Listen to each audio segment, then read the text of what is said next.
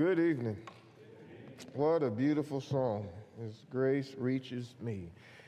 Proverbs chapter 3 tonight. Proverbs chapter 3, lesson 4. Proverbs chapter 3, the value and benefit of wisdom and piety. The Father continues to make pleas to his Son. He makes another plea here. He has made exhortations and pleas to his Son, beginning back in chapter 1 and verse number 8, where he says, "My son, hear your father's instruction." In verse number 9, he says, "Do not forsake your mother's teaching." The word forsake means to leave, to let alone, to lie fallow, to abandon. This may be why parents always sound like they're constantly talking. They're constantly saying, listen to me, listen to me. That's what he's saying.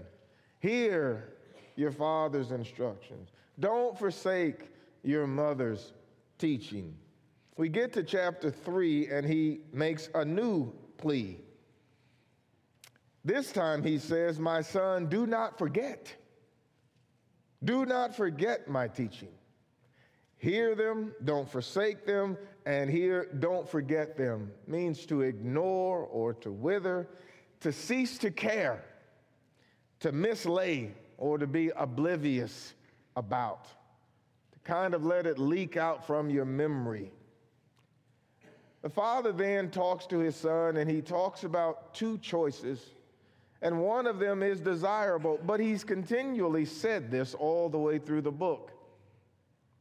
Back in chapter 1 and verse number 10, he says, don't listen to these people. When they come and they invite, don't listen to them. In verse 15 of that chapter, he says, don't go with them. Don't listen to them, don't go with them. He says that. On the other hand, in chapter 2, he says, treasure my commandments within you. Incline your heart to understanding. Cry out for her. Lift up your voice. Seek her as silver. Search for her as hidden treasures. Do this one. Don't do that one. Here in chapter 3, he says, don't forget my teaching. Well, that's one, but the other option is in verse number 1 as well. But let your heart keep my commandments. He keeps saying the same thing, just in different ways. Don't do this, do this. Don't listen to them, listen to me. Don't follow them, follow me. Don't forsake your mother's teaching. Don't forget them. Let your heart keep them, to guard them, to protect them, to maintain them. He's then going to set before his Son what the Bible always does: blessings and cursing. This is chapter 3, verses 2 through 4, and that's as far as we'll go tonight.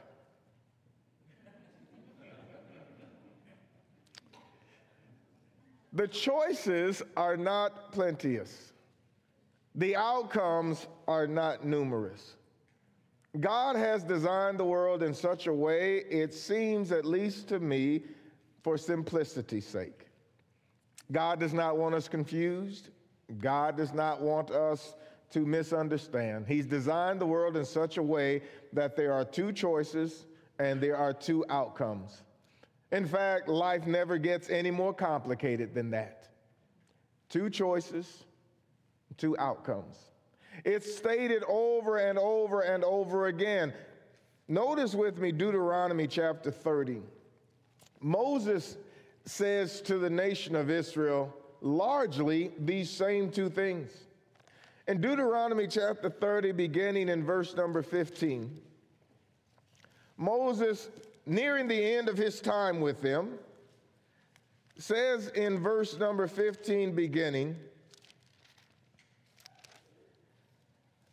"See, I have set before you today life and prosperity, and death and adversity." Life and blessing, death and cursing. Two choices, two outcomes. He says, in that I command you today to love the Lord your God, to walk in his ways, to keep his commandments, his statutes, his judgments, that you may live. Multiply, that the Lord your God may bless you in the land where you are entering to possess it. But if your heart turns away, and if you will not obey, but are drawn away and worship other gods and serve them, I declare to you today that you shall surely perish. You will not prolong your days in the land where you are crossing the Jordan to enter and possess it. I call heaven and earth to witness against you today. I have set before you life and death, blessing and cursing. So choose life, in order that you may live, you and your descendants. Life never gets any more complicated than two choices. It never gets any more complicated than two outcomes. Joshua, near the end of his time with Israel, would say nearly the exact same thing in Joshua 24, verses 19 to 28. Jesus will offer the same options. In Matthew chapter 12 and verse number 30, Jesus said, he that is not with me is against me. He that gathereth not with me scatters abroad. In John 12 and verse 48, Jesus said, he that rejected me and receiveth not my words has one that judgeth him. The words that I've spoken, the same shall judge him in the last day. The blessings from this Father to his Son have been enumerated. How will the Son get the blessing? He said it over and over and over again. The blessings will come from listening to my words, not forsaking the commandments of your mother, not going with them, not becoming one of them. Where will the blessings come from? You will receive my words. You'll treasure them in your heart. You will make your ear attentive. You cry out for wisdom. He's expressed it over and over again. Chapter 2 and verse number 5. What will happen if you choose God? Chapter 2 and verse 5 says, then you will discern the fear of the Lord and discover the knowledge of God. Chapter 2 and verse 9, he says, then you will discern righteousness and justice and equity and every good course. Chapter 2 and verse 20, he says, so you will walk in the way of good men and keep to the paths of righteousness. The blessings continue in chapter 3 in verse 2, 3, and 4. What will happen if you choose God's way? What if you happen, son, if you don't forget my teaching, if you let them sink down into your hearts and you keep my commandments? 4 things, he says in chapters 3, verses 2, 3, and 4. He says, number 1, for length of days and years of life and peace they will add to you. Do not let kindness and truth leave you. Bind them around your neck. Write them on the tablet of your heart, so you will find good favor and understanding with God and man. What will you have if you follow my words, son? The first thing he says is length of days. Let me ask you this. How important is that? Length of days. We talked Wednesday night about what Scripture says in some passages about how short life is, and so it's interesting that in light of the brevity of life, that Scripture would also then say you could affect it, that you could actually add time to your life. Now, the reality is it could also be shortened, and that by a variety of things, many of which are completely out of your control. You could get sick. There are other people who could make choices that shorten your life. Doesn't all of our hearts break every time we hear the words? Every time we hear a public area of people and someone decided to harm them? Every time we turn on the news, you know why those people's lives, some of them were shortened? Because somebody else made a decision. The choices of others could actually shorten our days here. And then there are accidents, and then there are natural disasters. There are any number of things that could happen in one's life to shorten our days. But that's not what the Father is talking about. The Father is saying to his Son, you actually can lengthen your days, and you can shorten your days. How could he do that? Go back to chapter 1. Look again at verse number 8. Hear, my son, your father's instruction. Do not forsake your mother's teaching. Indeed, they are graceful wheat to your head, ornaments about your neck. My son, if sinners entice you, do not consent. Why not? Don't go with them. What'll happen? Slide down to verse 18 and look what he says. But they lie in wait for their own blood.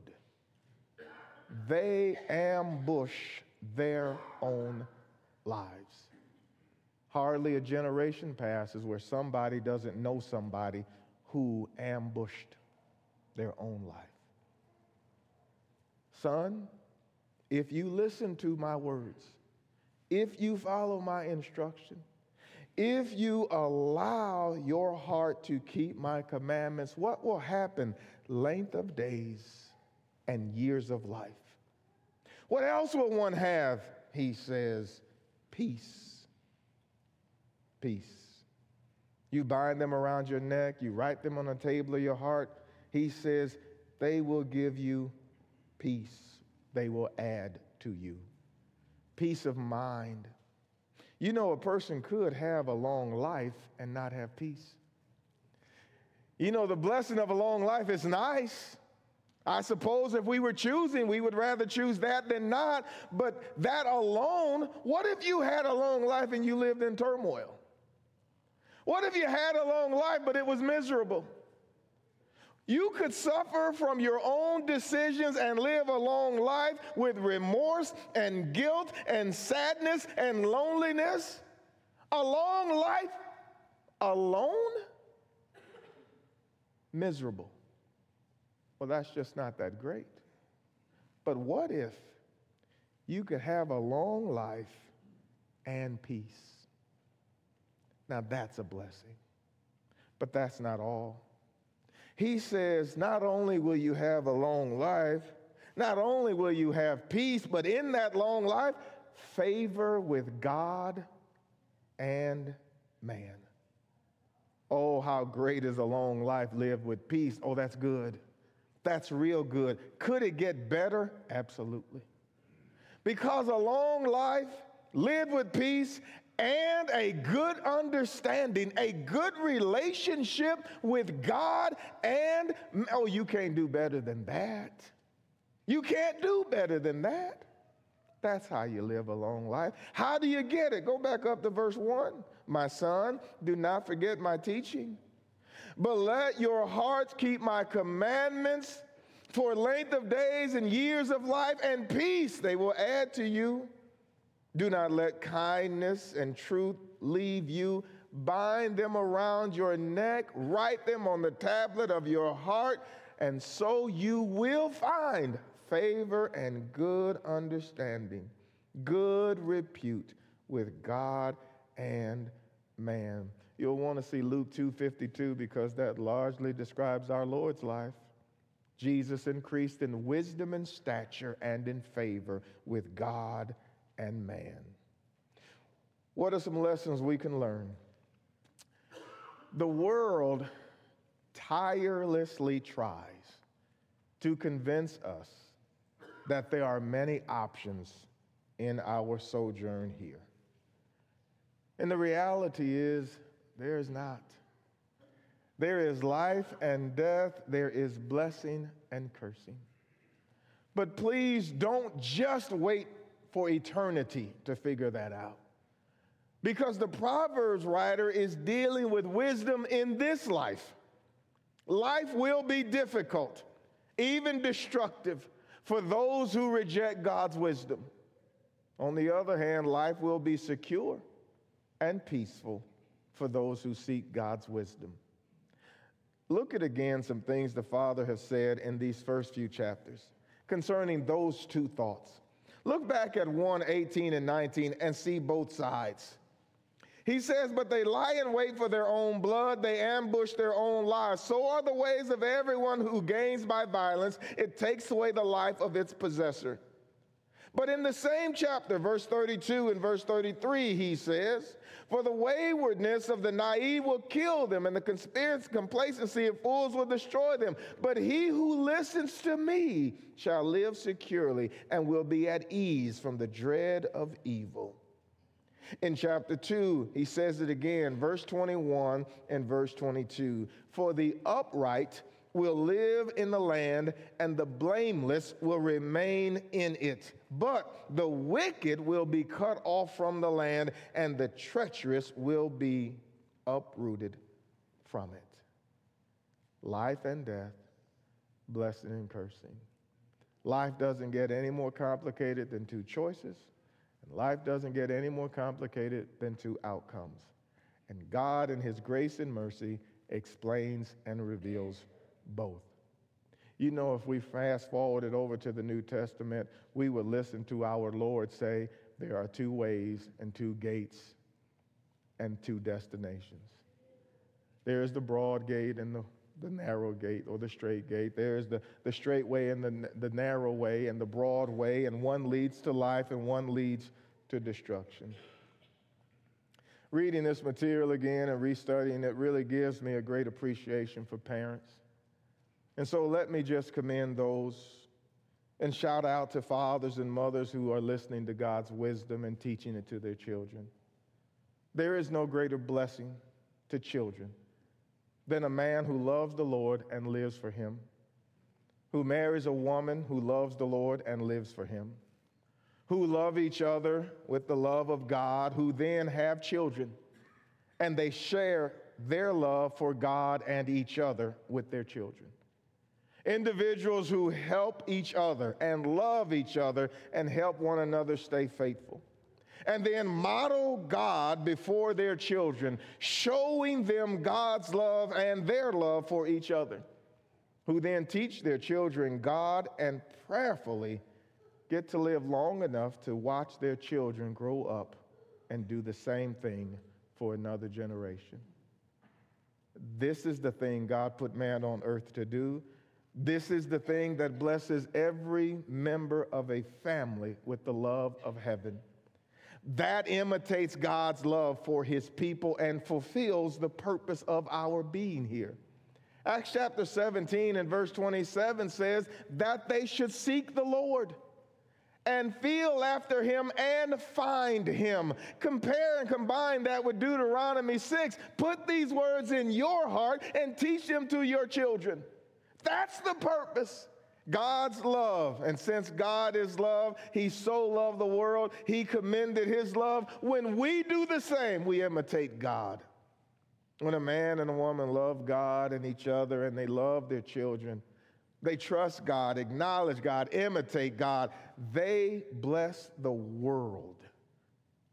There is nothing better we can give our children than a correct knowledge of God. And may God bless the parents who are doing it. Further, may God strengthen and be with the ones who didn't, but are trying to make it better. And further still, may God bless the grandparents who have been given another chance to repeat the same. When you get near the end of your life, what do you want said about you? What is it that you think could possibly be the best thing anybody could say? It would probably come from your children, who would say, thank you for giving me God. And though we will have and suffer greatly at your loss, mom or dad, but because of your decisions, we're going to see you again in heaven. And please know that I'm going to do for my children what you did for me. And I pray I get to see theirs and theirs and theirs, and we will help populate heaven. You cannot do better than that. My son, do not forget my teaching, but let your heart keep my commandments. It is among the greatest blessings that anybody can do with their life. Not a Christian tonight, we beg you to become one. We beg you to give your life to God. You know, the reality is it's never too late. If you are alive, you have time, you have a chance. It's never too late to turn your family to God either. Maybe you didn't do it right. Maybe you're sorry and sorry upon sorry. This would be the time. Give your life to God and then do the very best you can the time you have remaining to turn your family to God. A greater blessing could not be had. Would you believe that Jesus Christ is the Son of God? Would you change your heart and your mind? Would you repent? Would you confess the name of our Lord and be buried with him in baptism? Let God, through Jesus, forgive your sins. Put these words in your heart and then teach them diligently to your children. If you are a young person, please heed the father's words. Listen to the mother's instructions, and they will absolutely bless your life. If we can help you in any way, we invite you to come as we stand and as we sing.